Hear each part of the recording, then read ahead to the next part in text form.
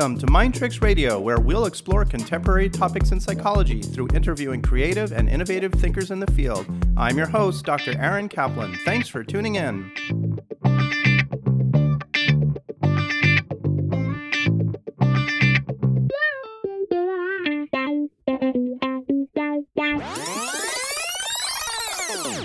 We're here today with philosopher Dr. Ido Landau. Dr. Landau grew up and lived most of his life in Israel. He currently teaches philosophy at University of Haifa, where he focuses mostly on the philosophy of meaning of life, existentialism, and ethics. Dr. Landau also has worked for many years with the terminally ill cancer patients under the auspices of the Israel Cancer Association. He is the author of Finding Meaning in an Imperfect World.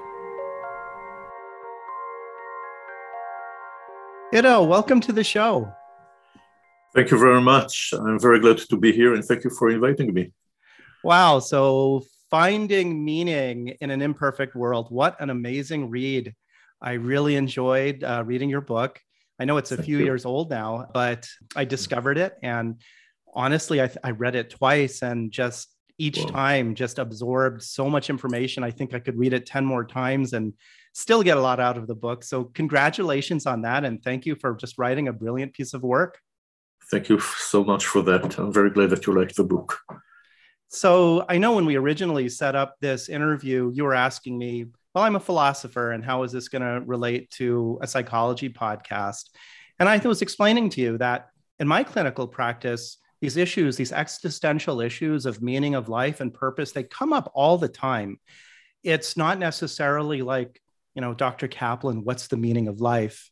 But they come up in one way or another. And I just found that talking with a philosopher about some of these reasons why people have a hard time finding meaning would be a very meaningful podcast episode. So that's why we're here. And I'm really happy to have you on the show for that. To start with, we'll delve deeply into this topic, but I'd like to get to know you a little bit as a person first, briefly, just to understand who you are as a person, how you became a philosopher, and importantly, how you became interested on these issues of existentialism and meaning, like how that came about for you. So I think that the beginning was in high school when one of my teachers, a history teacher, talked a lot from time to time about philosophical issues. And that made me very interested in questions such as, do we have free will? And what is justice? And what is morality? And also, is life meaningful, and how could life become more meaningful? And this led me, when I went to college, to university, to focus on philosophy. And with time, my interests grew even stronger, and finally I became a philosopher. I'm just kind of curious because you grew up in Israel sort of in the 1950s, shortly after World War II. I'm just curious whether what had happened during World War II and the Holocaust and all of that, like that must have been affecting the way people in Israel were thinking about these issues of these existential issues about meaning. I'm just wondering if that had anything to do with your interest in the area. Very much so. Most of the grown-ups in my neighborhood and some family members as well were Holocaust survivors, and some of them had very difficult stories. And I was very impressed as a child and then as a teenager by the fact that although they went through terrible, terrible things, and many of them lost their families completely, I saw how many of them succeeded in continuing to have a meaningful life and a happy life as well. And that impressed me very much and led me to think a lot about good and evil, and also about the ability of people, even in extremely hard circumstances, to heal themselves and to grow and to mend wounds and continue to live well. That made a very strong impression on me. Yeah, I'm sure. In your book, you talk a lot about, in the beginning, especially the early chapters, this concept of value. And I get the sense that understanding value and what value means plays a very important role in the concept of finding meaning in one's life. So I'm wondering if you could tell us a little bit about what value is exactly and how one evaluates that and assesses the meaning of that for oneself. So I think that value has both objective and subjective aspects. And it is very important that we'll ask ourselves which aspects of the objective value we connect with. Different people have different ways of linking with different aspects of objective value, just as different people need different medications for different illnesses, or different people are sensitive to some types of beauty and not to others, or to some types of art and not to others. The value is the thing that we find of worth or importance, the things that we look up to, and the things that we have that we would like to have more of in our lives. And these are things that we not only desire, which sometimes can be not valuable, but that we also respect, that we look at as having positive worth to it. One thing that you talked about was that actually meaning can also exist on a continuum. It's not a present or absent thing. What is meant by that? Unfortunately, many people who feel that their lives are not meaningful have a very binary, black and white, all or nothing view about meaning of life. They think that lives are either fully meaningful or that they're completely empty of meaningfulness. And that is probably untrue. In many other aspects of value, we see that there is a continuum. Things are not absolutely beautiful or absolutely ugly. People are not absolutely rich or absolutely desolate financially. Things are not completely interesting or completely dull. There's a continuum. And since meaning of life is based on value, we have good reasons to believe that this is also true of meaning in life. I think is important to remember, because once we understand that even if we feel or think that our lives are not meaningful, it may be that they do not have zero meaningfulness, but they have quite a lot of meaningfulness perhaps, but maybe not enough. Maybe it didn't pass the threshold.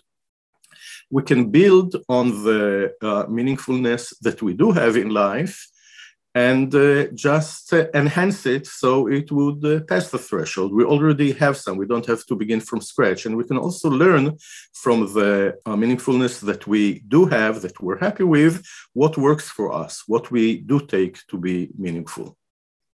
Yeah, it's interesting that you talk about that with a black and white way of looking, an all or nothing way, because in a psychotherapy practice, it's not uncommon for people to have very rigid ways of thinking and experience things. As a psychotherapist, we're often working to try to break the rigidity of patterns of thinking of things as all or nothing. So it's interesting to talk about that with meaningfulness on a continuum, because it's sort of consistent with that kind of idea. Very interesting. I didn't know that this is very common in psychotherapy. Yeah. And similarly, as well as the continuum part, you mentioned that meaning could shift for a person over time, right? Yes, I think this is also something that some people miss. Some people think that if you have meaning in life, then you focus on one thing and you focus on it for your whole life, or I know, since you're 20 until you pass away. And if you change it from time to time, then something is wrong. Then your life is not meaningful. And that is probably not correct, as again, we can see from other spheres of value.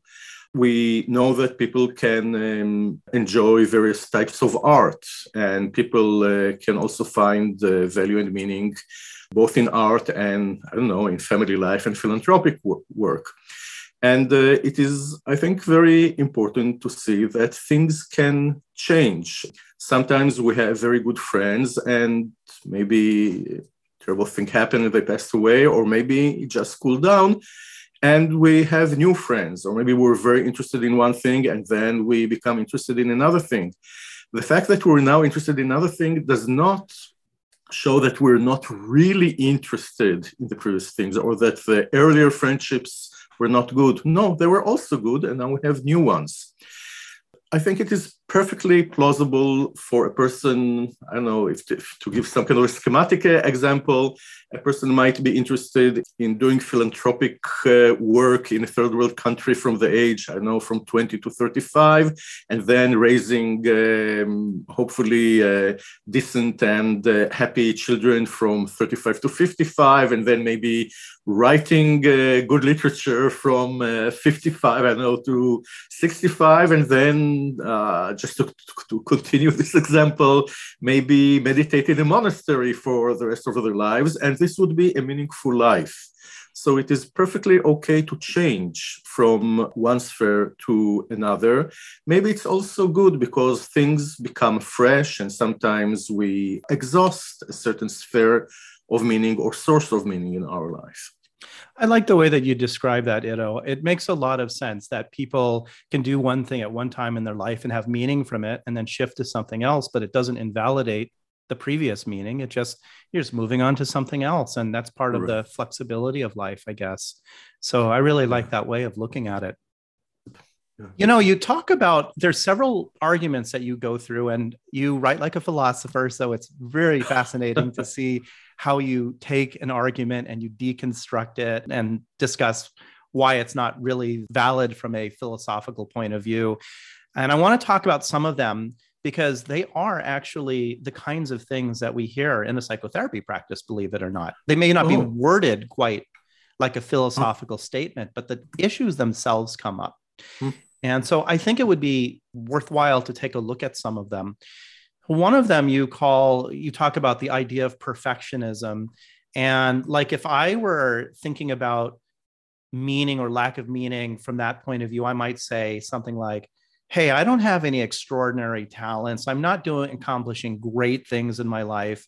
I'm not standing out as an example of, you know, a celebrity or I'm just not like fulfilling that. So what's the point of life if I can't be this great remembered person for my, you know, for doing these great things? Like, how would you argue against that from a philosophical point of view? Well, I think that various considerations suggest that this perfectionist attitude is problematic. And I have to say that many people with whom I talked about their life's meaning and told me that they feel that their lives are not meaningful or not meaningful enough, actually expressed this perfectionist sentiment. They thought that if they're not as great as, I don't know, Shakespeare or Einstein or I don't know, Churchill or Nietzsche or Freud, then their lives are meaningless. There are those celebrities, so to say, or eminent people, and then all the rest. We are all, I know, the riffraff. Well, not really. We don't have meaningful lives just because we're not that important.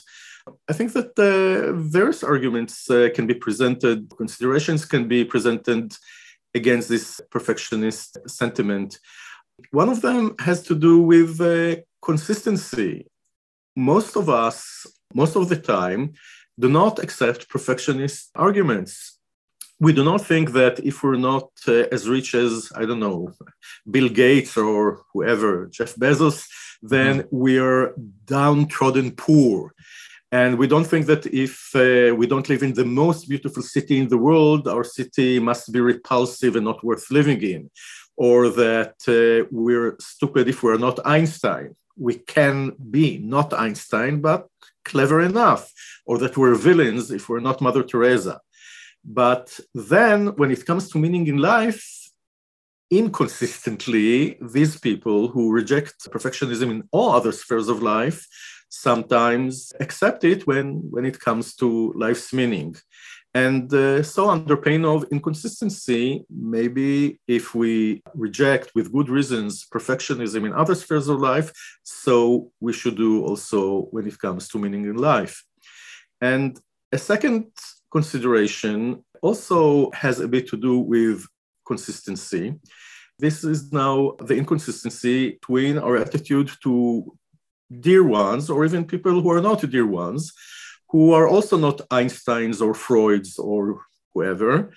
And we don't think that their lives are meaningless. Yeah. We think that their lives are quite important and meaningful. And if something bad happens to them, even people we don't know, maybe a child that we read about in the paper. Well, just like us, he too or she too is not Einstein or Shakespeare or Rembrandt. But when we hear that something bad happened to them, we're very sorry about that. And we think that something very valuable was harmed. But if that is true of them, then it is probably also true of us. If their lives are meaningful, even if they're not Shakespeare, then maybe our lives are meaningful, even if we too are not Shakespeare. It is interesting that sometimes when we talk about discrimination, usually when we talk about discrimination, especially in political contexts, we think of discrimination as cases in which we treat ourselves more leniently, or we look at ourselves as better than other people. We have double standards, and the standard for us is a better standard for other people. But it is interesting to see that when we come to meaning in life, it is very common for us to discriminate against ourselves. What we allow other people, for example, we think that they have meaningful lives, even if they are not Einsteins, we do not allow ourselves. So that is another argument from inconsistency. And a third consideration is a consideration from implausibility. Usually we refrain from criticism based on implausible expectations. When someone admires a certain dog, we do not point out in response that the dog cannot drive. Why? Because it is implausible to expect the dog to drive. And we do not disapprove of chairs because we cannot make a nice cup of tea with a chair. And we do not criticize kettles because it is inconvenient to sit on them. But it is so strange to criticize ourselves and other people for not being those personalities. There might be 10 or 50 or maybe 100 Einsteins or Rembrandts, maybe less than that, in the whole history of humanity. And yes, we're not one of them. So maybe these standards are simply implausible. And if they're implausible, maybe we should reject them. Another consideration has to do with simple cruelty. I think that often holding perfectionist standards when evaluating the meaning of our lives is cruel. Now, it sounds weird to say that about people who are sometimes very kind. They just feel that their lives are meaningless. But I think we should remember that cruelty is frequently object-specific. One can be cruel to one's children, but not to one's employees, and vice versa, or to one child, but not to another. And I think that by the same token, many people who see their lives as meaningless are compassionate towards other people, but cruel to themselves. And we could identify this cruelty if we heard them talking to others in the way that they talk to themselves. If they talk to other people in such a way, if they said things, well, you're not wise as Aristotle, hence you're an idiot and I despise you, or you're not talented as Mozart, you're just one big zero, you don't write like Shakespeare, you're rubbish. If we heard them talking like that, we'd say, oh, this is a very, very cruel way to speak with people. But what is forbidden in the general social world, for some reason, is accepted in the private self-talk. And I think that cruelty is bad or terrible always, and we shouldn't talk like that to people. And we too are people. Yes. Again, we see here a kind of, discrimination against ourselves, in the sense that we allow things to happen to ourselves that we would not morally allow to happen to other people. Sure. And when we assign perfectionistic needs for meaning, that we're really holding our own standards for ourselves to this high standard that's just going to be impossible to reach for most people. And so by expecting oneself to reach that standard and not being able to do it, and telling oneself and beating up on oneself because of that, is pretty cruel. Exactly. Yes. Yeah. I think so. I think that another consideration against perfectionism is that often it is based on narcissism. And again, it may sound wrong or odd to say that because people who think that their lives are meaningless often despise themselves or have very bad feelings towards themselves. So how would that be narcissistic? But I think that rejecting oneself because one is not Einstein can in fact issue from great conceit. The process that leads to this self-loathing has to do with adoption of very high or even impossible standards for oneself. And this is frequently done in conjunction with an attitude that those others, the riffraff or the hoi polloi, may continue with their inferior standards, but if they so wish. But I endorse mine. For me, it's either Shakespeare or nothing. Yeah. And that has to do, I think, often with smugness. I think that some people who feel that their lives are meaningless are simply very sorry that they're not Shakespeare's or Einstein's or Freud's. And that might be a bit narcissistic. In your book, you talk about this idea of annihilation and death and how this concept, and I can get this, like, we all know that we are mortal and we're going to die someday and we'll cease to exist. And I suppose even 4 billion years from now, the sun will expand and gobble up the earth, and then the earth will be gone. So even if we're buried in a nice plot in Haifa, that's going to be gone. How do you address that concept of like, well, it's all going to end someday and I'm going to be gone, so what's the point? I think that death and annihilation do diminish the meaning of life a bit. And if things were different, it might have been better, though I should say that not all people would have liked to live forever or to exist forever. When they're faced with this option, some people say that they would prefer not to continue on and on. I think that here too, the sentiment that says that because we will die and be annihilated one day and also be forgotten, life is completely meaningless, is again perfectionist. Even if it would be better, and I'm not sure it would be better, but even if it would be better to live forever, this does not mean that living for some time, several decades, living well for some time is worthless, or that it is not meaningful. That the fact that our lives have been of worth at a certain point of time, this has an eternal status. It will always be true that you had a close, trustful, and blissful moment with a family member, or that you felt some exhilaration while reading a poem, or that you were a decent person, or that you had a meaningful life. Even if when we are gone and forgotten, the fact will continue to ever. But the important thing, I think, is even if finitude diminishes value, it does not remove it completely. And we can see that the fact that for some time things were meaningful for us, we had a good, meaningful life, is very important. It is very valuable. Not everything has to continue forever in order to be sufficiently valuable.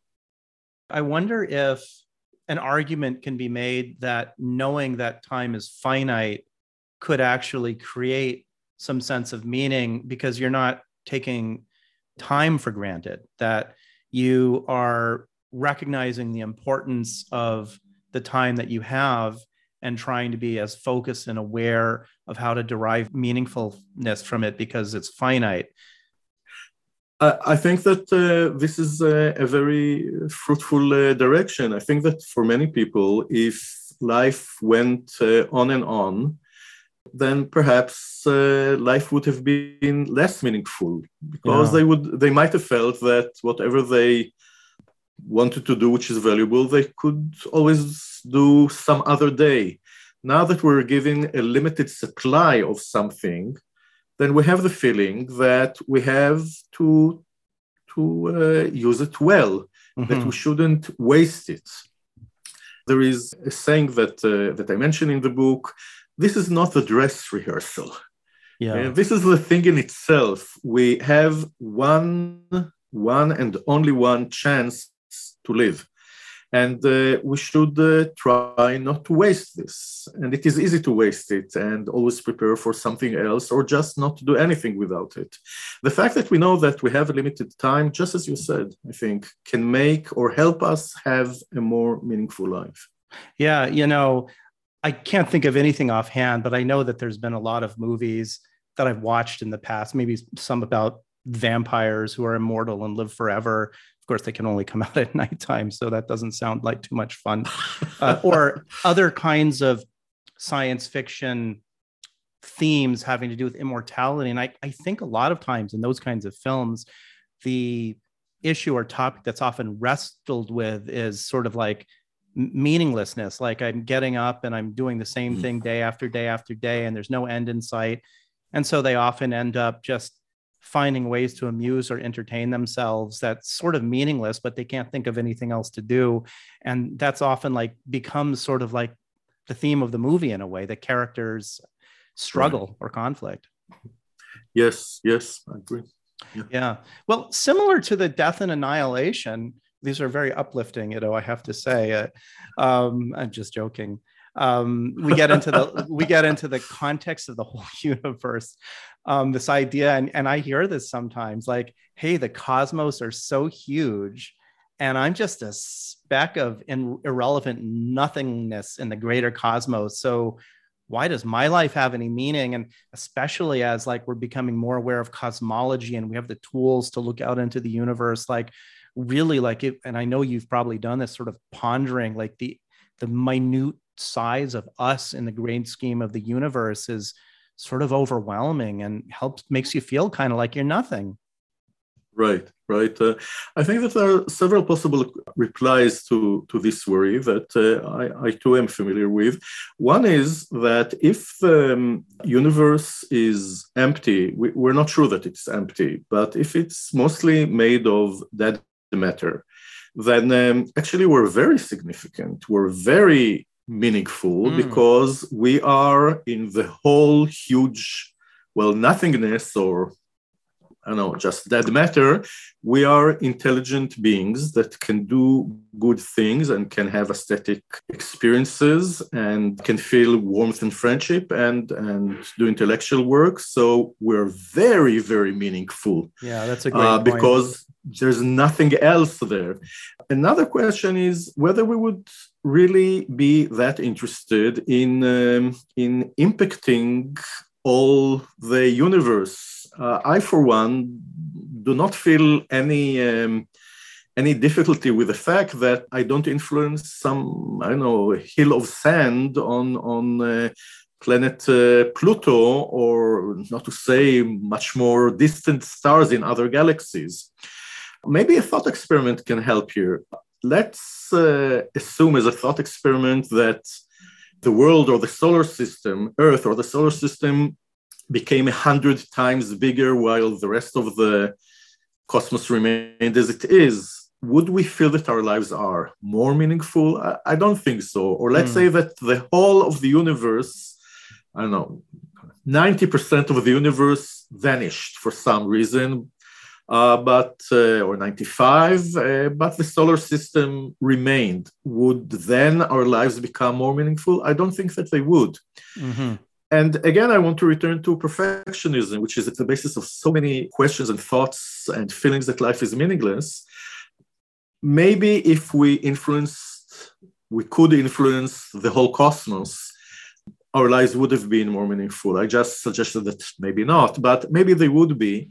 This does not mean that being a good friend and helping some people in the neighborhood and enjoying poetry or enjoying a good film is not meaningful enough. Mm-hmm. Again, we should ask ourselves whether we're not thinking ourselves here not only as Einstein or Freud, but as God. Since we're not God, in Western tradition, only God influences the whole cosmos. Yes. And saying that, because we're not God, our lives are not meaningful, that may be endorsing too ambitious norms. Sure. So there's really nothing to say that having a meaningful impact on one person is any worse than having a meaningful impact on planet Xenon 41 light years from here. It's just helping somebody and being there and finding meaning for it that's important, regardless of the quantity of people who are being helped. So to think that quantity is almost utilitarian in a way, like the more of something makes it more significant, but that doesn't necessarily have to be the case for meaning. I perfectly agree. Yes. Yeah. I think it's also interesting to ask why some people are so interested in impacting or affecting all sorts of things. Look, I'm now in Haifa and you're in Hawaii, and I think that there's someone in Hawaii now eating maybe supper, and I am not influencing them now. Right. So I'm not. I don't feel this urge to influence everyone. I don't even feel the urge to influence my neighbors. If they have a good life, that's great. Then why should I intervene?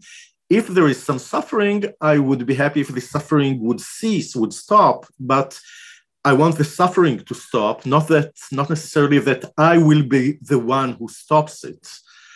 So I don't think that we should have this, or that we need have this urge to influence distant stars or whatever. Yeah.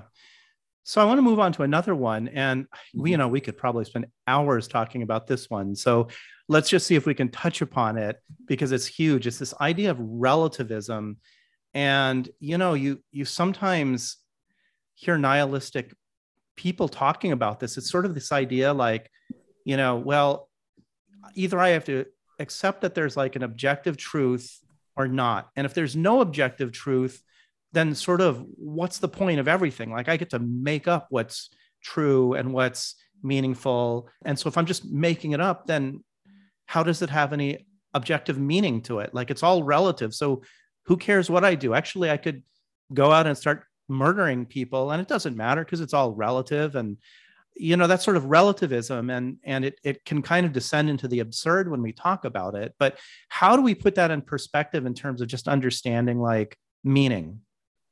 Well, there's a lot of literature on objective meaning and subjective meaning. I think that the case for objective meaning is also strong. So one reply to subjectivism or relativism about life's meaning is to say that actually we probably can also identify objective meaning. But let's say that we cannot. I'm not sure that everything is lost. We can see, I think, a lot of value also in subjective meaning. Let's assume that there is only subjective meaning. So we can think of some things that have subjective meaning, which can make life meaningful. Many of our friendships or maybe our loves have a strong subjective element to them. I love my children, for example, not because I surveyed all the children in the neighborhood and found objectively who's, the nicest or the cleverest, but right. Just because of this arbitrary fact that they're my children. And I have some pictures from my childhood and also some things that used to belong to my parents, and they are very valuable. For me, they have sentimental value, and it's real value. It makes my life meaningful in some ways. And this is also subjective.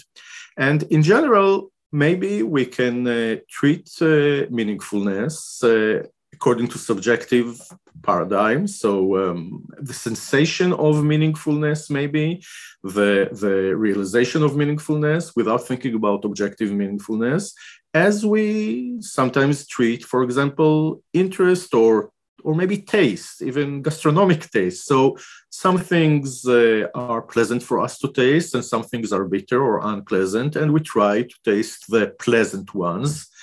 And this is what we should do, and that's the right thing to do. And maybe that should be also true of what makes our lives be filled with sensed meaningfulness. Yeah, I know I get into the argument with my wife all the time about whether mushrooms are enjoyable to eat or not, and she loves them and I can't stand them.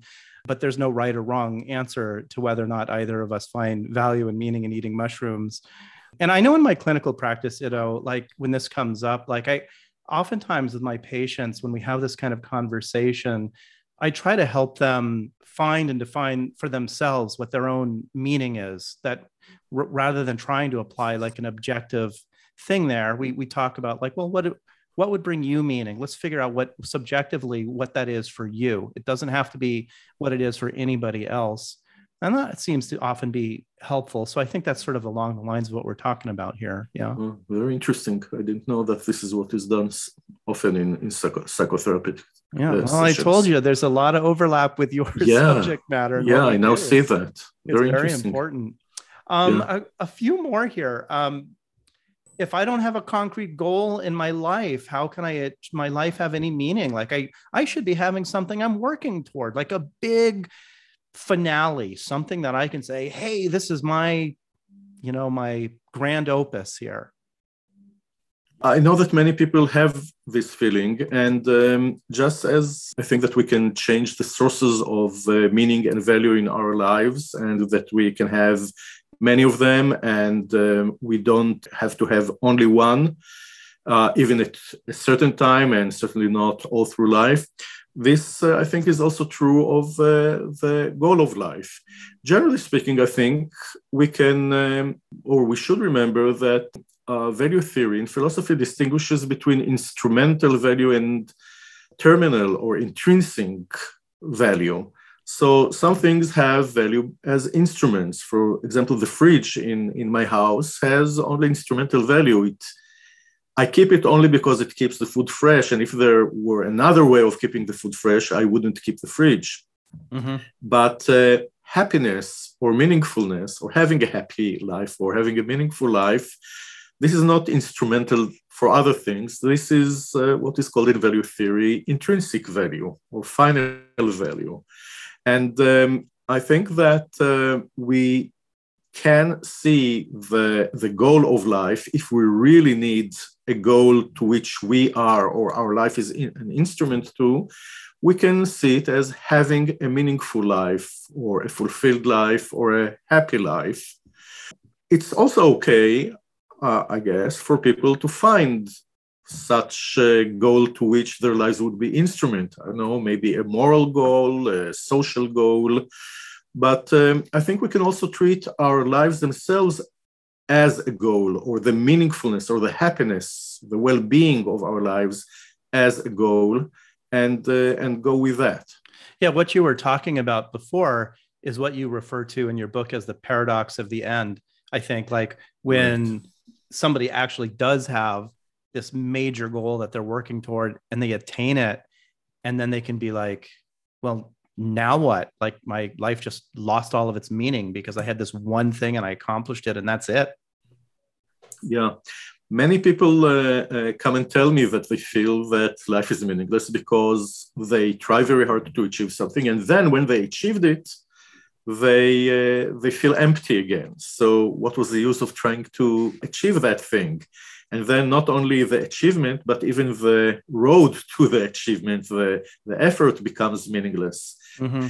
And I think that this is true of some cases, but not all. I think that many goals do not become trivial or uninteresting or unworthy once we achieve them.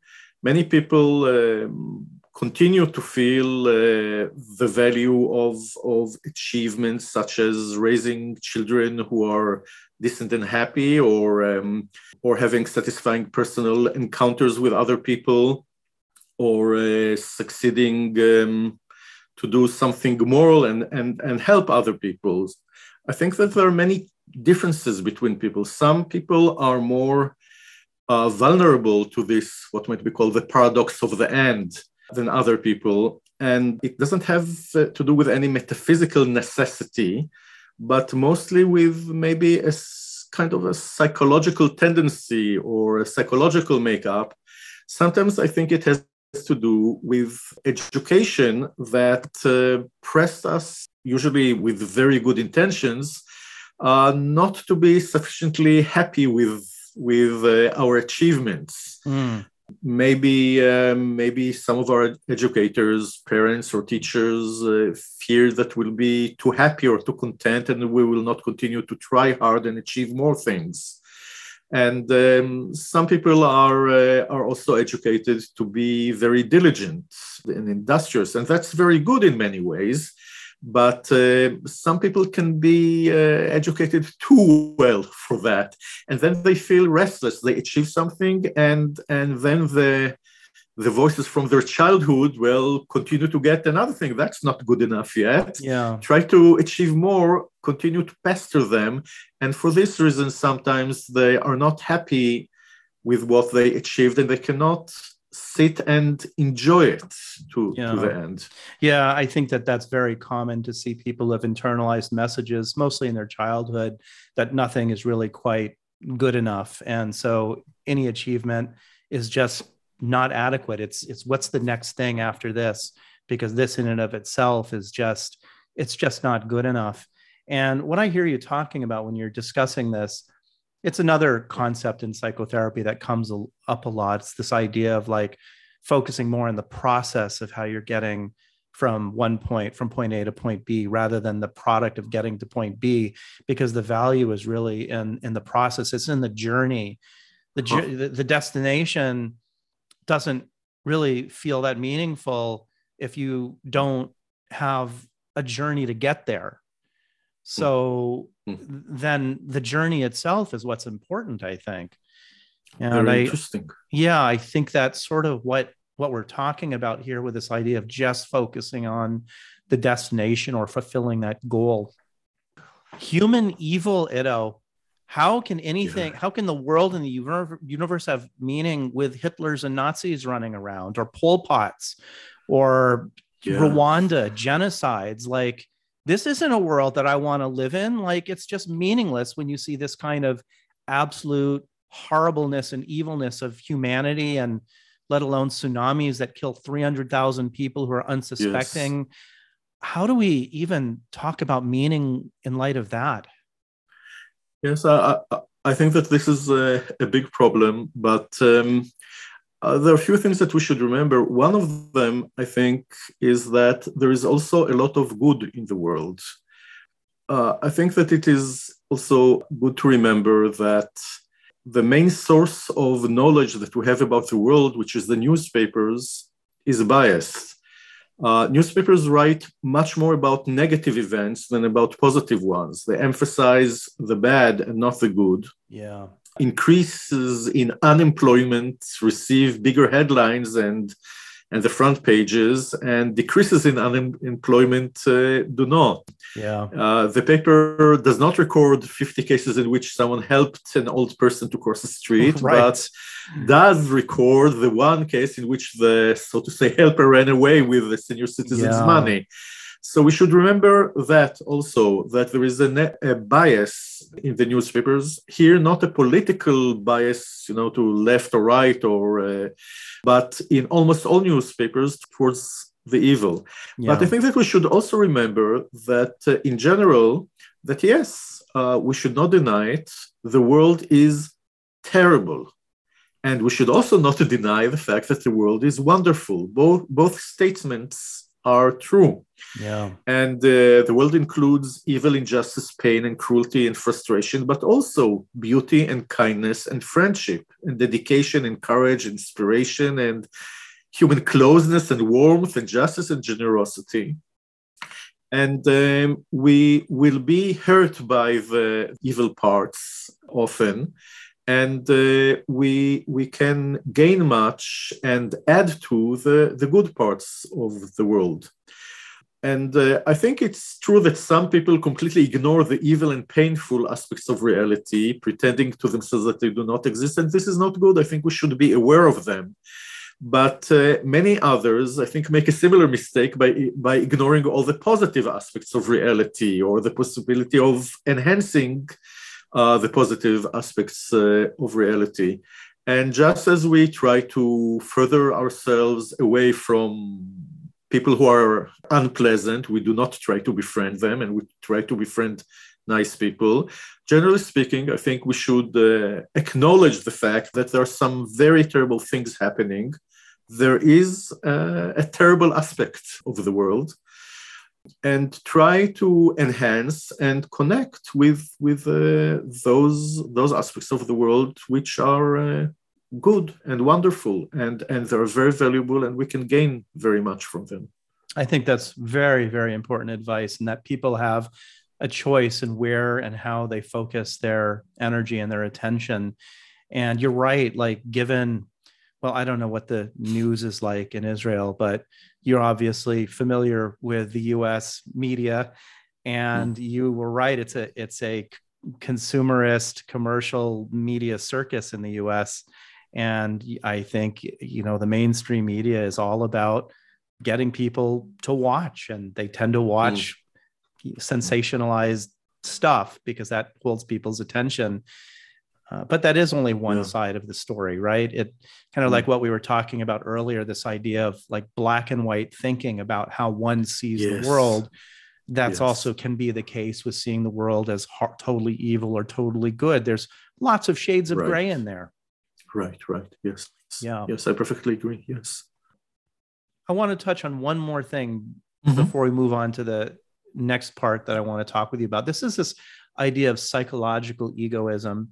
And that stuck out when I was reading your book, because that does come up from time to time. It's sort of an odd thing. And the way I understand it is this idea that some people sort of undermine their altruism and generosity by convincing themselves that at the end of the day, I'm only doing it for me. Like if I'm generous to somebody or I'm altruistic, it makes me feel good.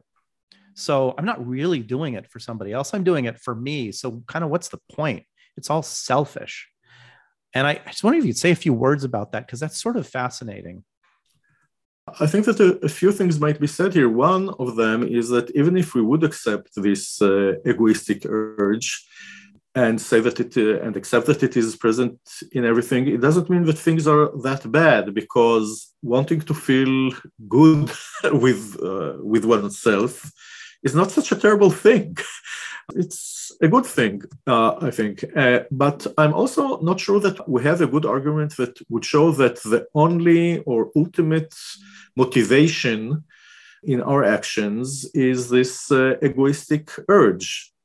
I think we can accept that an egoistic urge, perhaps, I'm not even sure of that, is also present in everything we do, without accepting that it is the only or ultimate motivating force behind our activities. There may well be also other basic and ultimate urges or motivations beside it, and some of them are worthy and some are unworthy. And one reason to think that the latter suggestion is the correct one is that even if all people have this egoistic urge, we see that some people find egoistic satisfaction in sadistic murders, and other people find egoistic satisfaction in saving lives or painting pictures or reading poems. So the difference is probably has to do with the fact that except of this egoistic urge, we have also urges for good or beauty or for bad and ugliness. And they are also very important, and we should, I think, congratulate ourselves when we're motivated by the good ones. There is no reason to think that the good or bad urges are all reducible only to the selfish ones. They are also there. We can also think about it, I think, that way. Let us assume for a second that what I just said is incorrect, and the ultimate motivation is only an egoistic one. The fact that some people satisfy this egoistic urge by doing worthy activities can be seen as making their lives meaningful. So we can think of Mother Teresa and, Genghis Khan. Yes, both of them, according to this theory, which I think is not strong enough, were moved ultimately, let us accept for now, let us grant, by egoistic urges to feel good with themselves. The fact that Mother Teresa felt good with herself when she saved people's lives, and Genghis Khan felt good with himself when he murdered people, is a big, important difference. This is what makes her a good person and him a bad person. Yeah. She had a meaningful life, and he didn't. Yeah, that makes perfect sense. I mean, at the end of the day, the behavior, the act of one's doing is ultimately can bring meaning, even if for oneself that there's some personal satisfaction in it. And I'm thinking about just like a kiss, right? Like people don't usually kiss somebody because it's unpleasant for them to give the kiss. It's usually pleasant, but they're also usually interested in how the kiss is affecting the other person. There's multiple things going on there that's making it a enjoyable and meaningful thing, not just one. And I really like looking at it that way. It's just, again, another way of looking at meaning as more flexible and nuanced and gray than just sort of a black and white. Yeah, this is very instructive, I think. The kiss example is very helpful, I think. Yeah.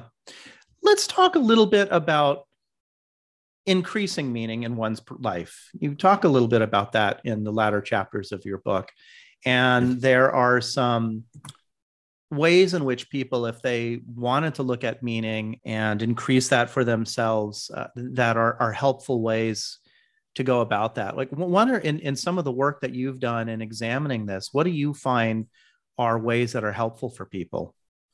Well, I think that people can gain very much if they try to increase meaning in their lives. Some people say my life is not meaningful and then do nothing. And it's odd because if the faucet is not working, they try to fix it. Yeah. And this is also what we should do with life's meaning. And to know what to do, I think that there are various questions that we can ask ourselves. One of them is just asking the plain question, what would make my life more valuable or meaningful? This is a simple, straightforward question to ask. Yeah. And for some, the reply to this question is enough. And another question we might ask ourselves is, what elements in my life do I already take to be meaningful? And increasing the degree of elements that I already take to be meaningful often will increase meaning. It will help me identify what is already meaningful and what is helpful for me.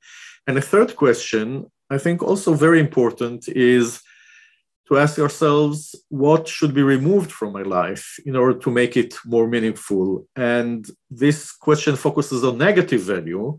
And it is important because I think that many things that are not working well in people's lives have to do with what we need to stop doing, not only with things that we have to start doing or do more.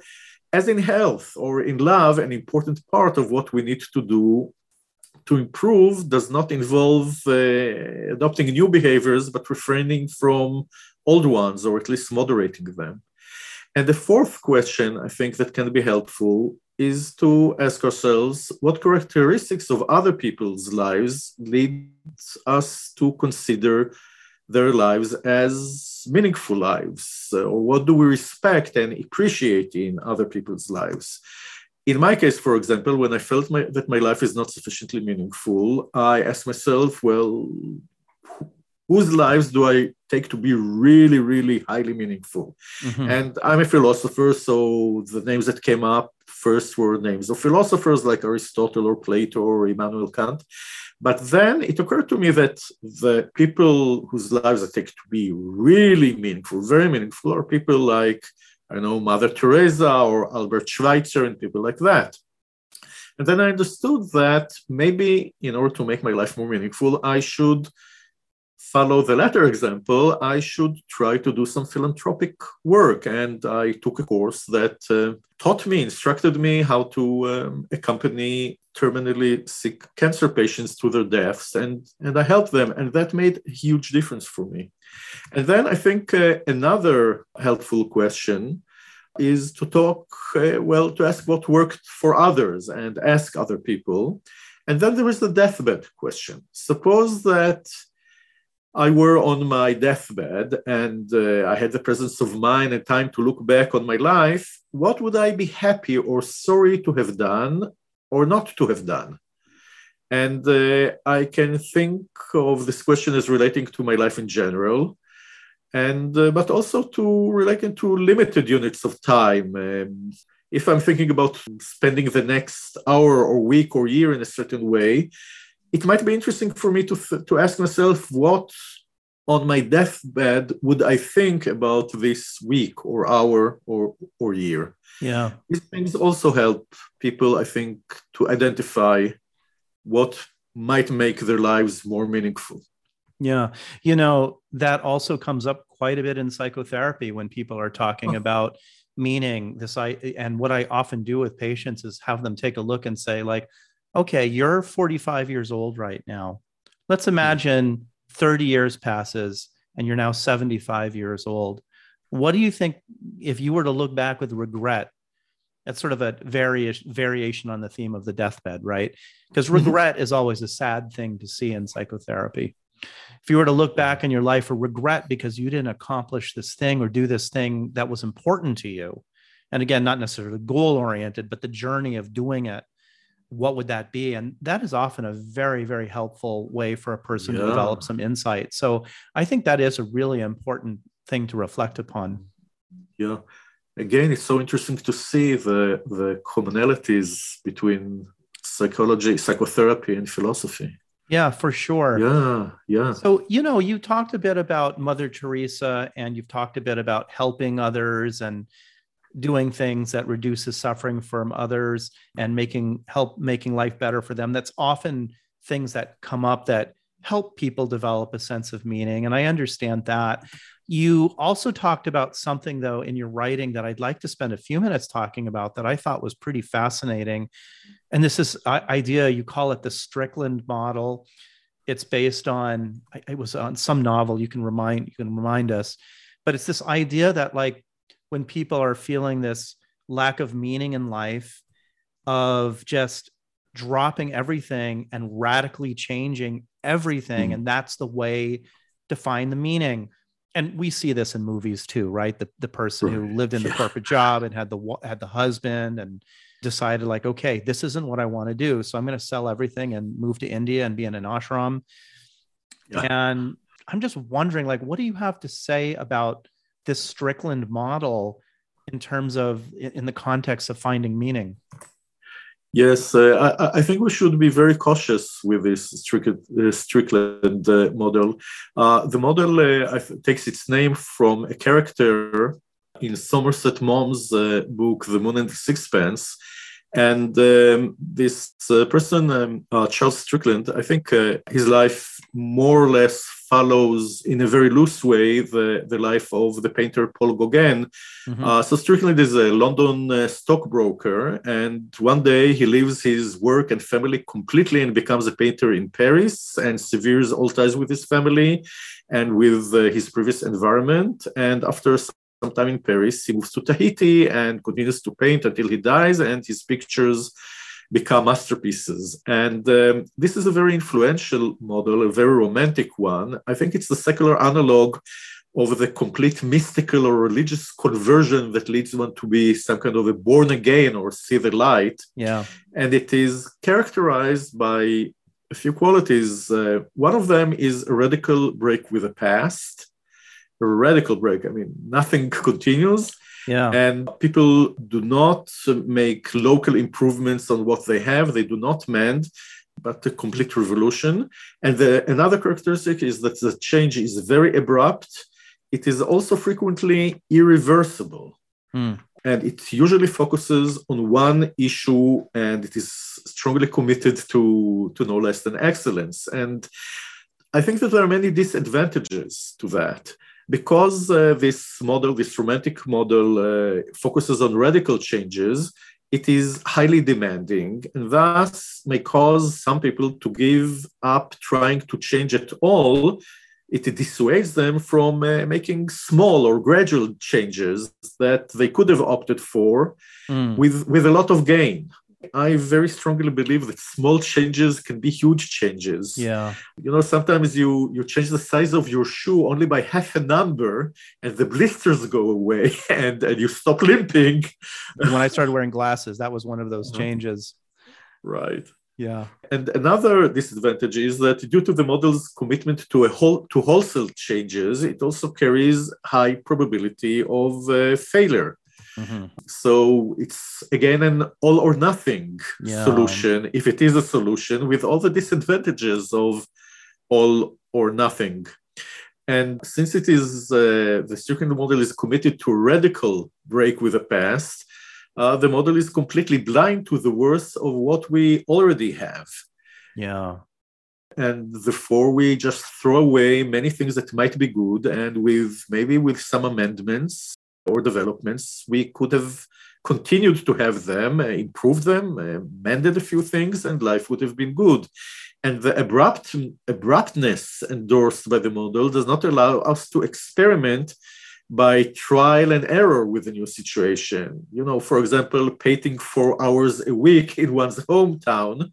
You just have to leave everything and go to Tahiti or Paris. I think also that the Strickland model is frequently based on an incorrect view of what needs to be changed. Just as when we're hungry, we sometimes feel that the only thing that we want is to eat, and we'll want to eat huge quantities of food, and we'd always want to eat. So it might be that the person is, hungry for art, let us say. This is something that interests them. And this frequently can be satisfied with smaller amounts or degrees of engagement with art. And the radicality of the Strickland model, I think, is very dangerous. And I saw quite a few people who tried to make their not sufficiently meaningful lives more meaningful, which is good, but in that wrong way, following that over-romantic and romanticized model. I think it's much better to do it in a more moderate way with trial and error and with caution, and to try to endorse the valuable and meaningful aspects that our lives already have and expand on them or add to them other sources of meaning. You talk about another important point that you notice when you're thinking about this concept of meaning for people. And it's recognizing this gap between people's expectations and reality, that there's sort of a disconnect there, and that can create problems for assessing meaning. What do you mean by this? Well, I think that this is somewhat related also to the notion of perfectionism. Some people have very high norms or expectations, and I think overly high norms and expectations. And therefore, there is a gap between the way their lives are and the way they feel that their lives should be. Now, these gaps are commonplace in life, and we can do various things with them. We can try to enhance reality so it would be closer to the expectations. And we can also, in some cases, when the expectations are unrealistic, we should try perhaps to decrease or to lower our expectations to make them more realistic and plausible. And we sometimes can also live with some tension or some gaps, say that it would have been nice, perhaps, if things were better, but that's the way things are. And I also see the great value in what there already is. But I think that almost all people that feel that their lives are meaningless have this gap between what they take reality to be and what their expectations are. And this leads to many expressions that people use, or maybe ways in which people describe their feeling that life is meaningless. So sometimes they say that the thing is that there's something wrong. And I think the wrongness has to do with this gap. I mean, life should have been this way and it is that way. And some people say that the whole thing is a farce or a bad joke. And farces or jokes are, of course, deviant from the way things should be. When I tell a joke, the joke describes things that are not the better way or the best way that it should be. I think this is true of many other descriptions of life's meaning. Sometimes also people talk about a deception, a big lie, an unfulfilled promise, as if they were promised that life would be a certain way, but now it's not that way. And once we understand that there is this gap, we can think about ways of either enhancing reality or perhaps lowering a bit our expectations so they would be plausible. Or maybe doing both at the same time, and we can also live with some gap, I think. Well, once again, you're touching upon another thing that happens quite a lot in psychotherapy, is recognizing that a lot of people's unhappiness with their lives comes from expectations that are not realistic, and trying to have a person be able to bring those expectations more into a realistic realm, and then figuring out ways to change things to meet those expectations or to come closer toward the middle. So I think that is really, really important in a psychotherapy context. Very, very interesting. Yeah. This has been a really fascinating conversation, and it's been great to have you on the show talking about these concepts and topics related to meaning. I'm just wondering if there's any final thoughts that you'd like to talk about or anything else on your mind to leave us with today. Maybe two things. One of them is I think to be aware of one's perfectionism when it comes to life's meaning and in general, which leads also to black and white and those other mistakes. Yeah. And I think that another general suggestion, which I also suggest to myself and to other people sometimes, is that, well, don't be cruel to yourself. And I think that sometimes people are cruel to themselves when it comes to meaning in life. Maybe in other cases as well. We, I think, should be nice to other people and encouraging and good parents and good friends, but also to ourselves. So cruelty is usually a bad thing, one of the worst things. Yeah. And we're also persons, and we shouldn't discriminate against ourselves. So we shouldn't be cruel to ourselves. And it's very important, I think, to remember also that. Yes, very wise words. Ido, thank you so much for coming on the show. It's been a pleasure having you. Thank you so much, Aaron. I'm very happy to have been here, and I learned quite a lot from our discussion. Me too. Shalom. Shalom and kol tuv. Take care.